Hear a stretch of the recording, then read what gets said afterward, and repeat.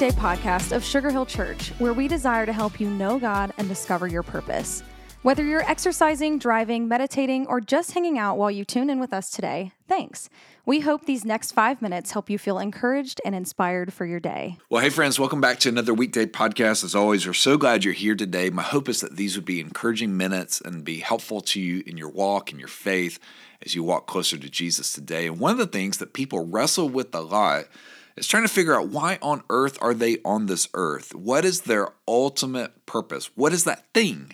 And there's a lot of things that point at that. What are you passionate about? What are you good at? What's the thing that you do that comes easy to you that maybe doesn't come easy to everybody else? There's so many things that point at our greatest purpose. Well, Moses was one of those people that honestly wrestled with what his purpose was.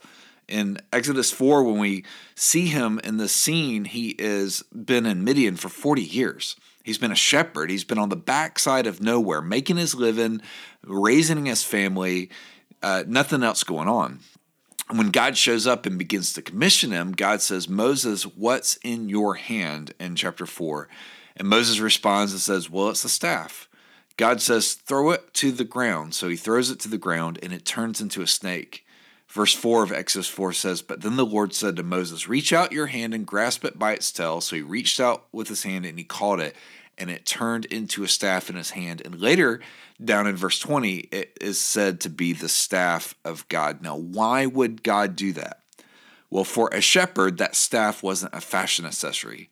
That staff represented how he made a living. It wasn't an add-on. That is the staff they used to herd the flock, to fight off foxes, to provide food for his family, for shelter, for income.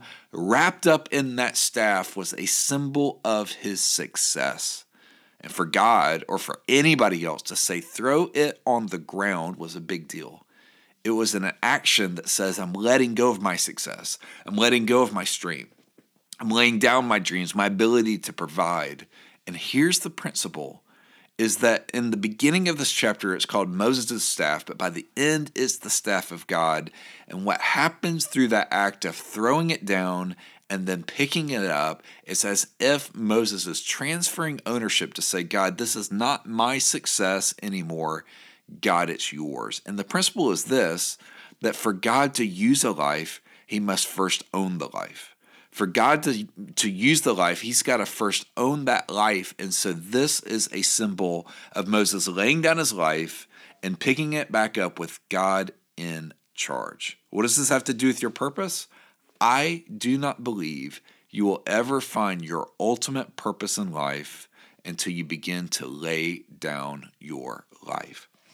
In this world that is so focused on having our rights, what begins to happen as a believer is we realize we were purchased with a price, and instead of focusing on our rights, our goal begins to say, what is my responsibility? How do I steward what God has given me well, and how do I surrender my life? So my friend, today, my hope is that you'll keep your antenna up on the lookout for ways that you can serve somebody else and what areas that you can surrender your life to God, because you will not find your ultimate purpose until you lay down your life. Have a great day. We'll see you back here soon.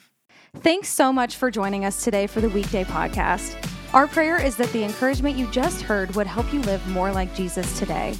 We would love to see you at Sugar Hill Church for one of our gatherings each Sunday at 9:30 and 11, and we're always streaming live at live.sugarhill.church. Thanks again for joining us today. As always, if today's message encouraged you, share it with friends and family by tapping the share button.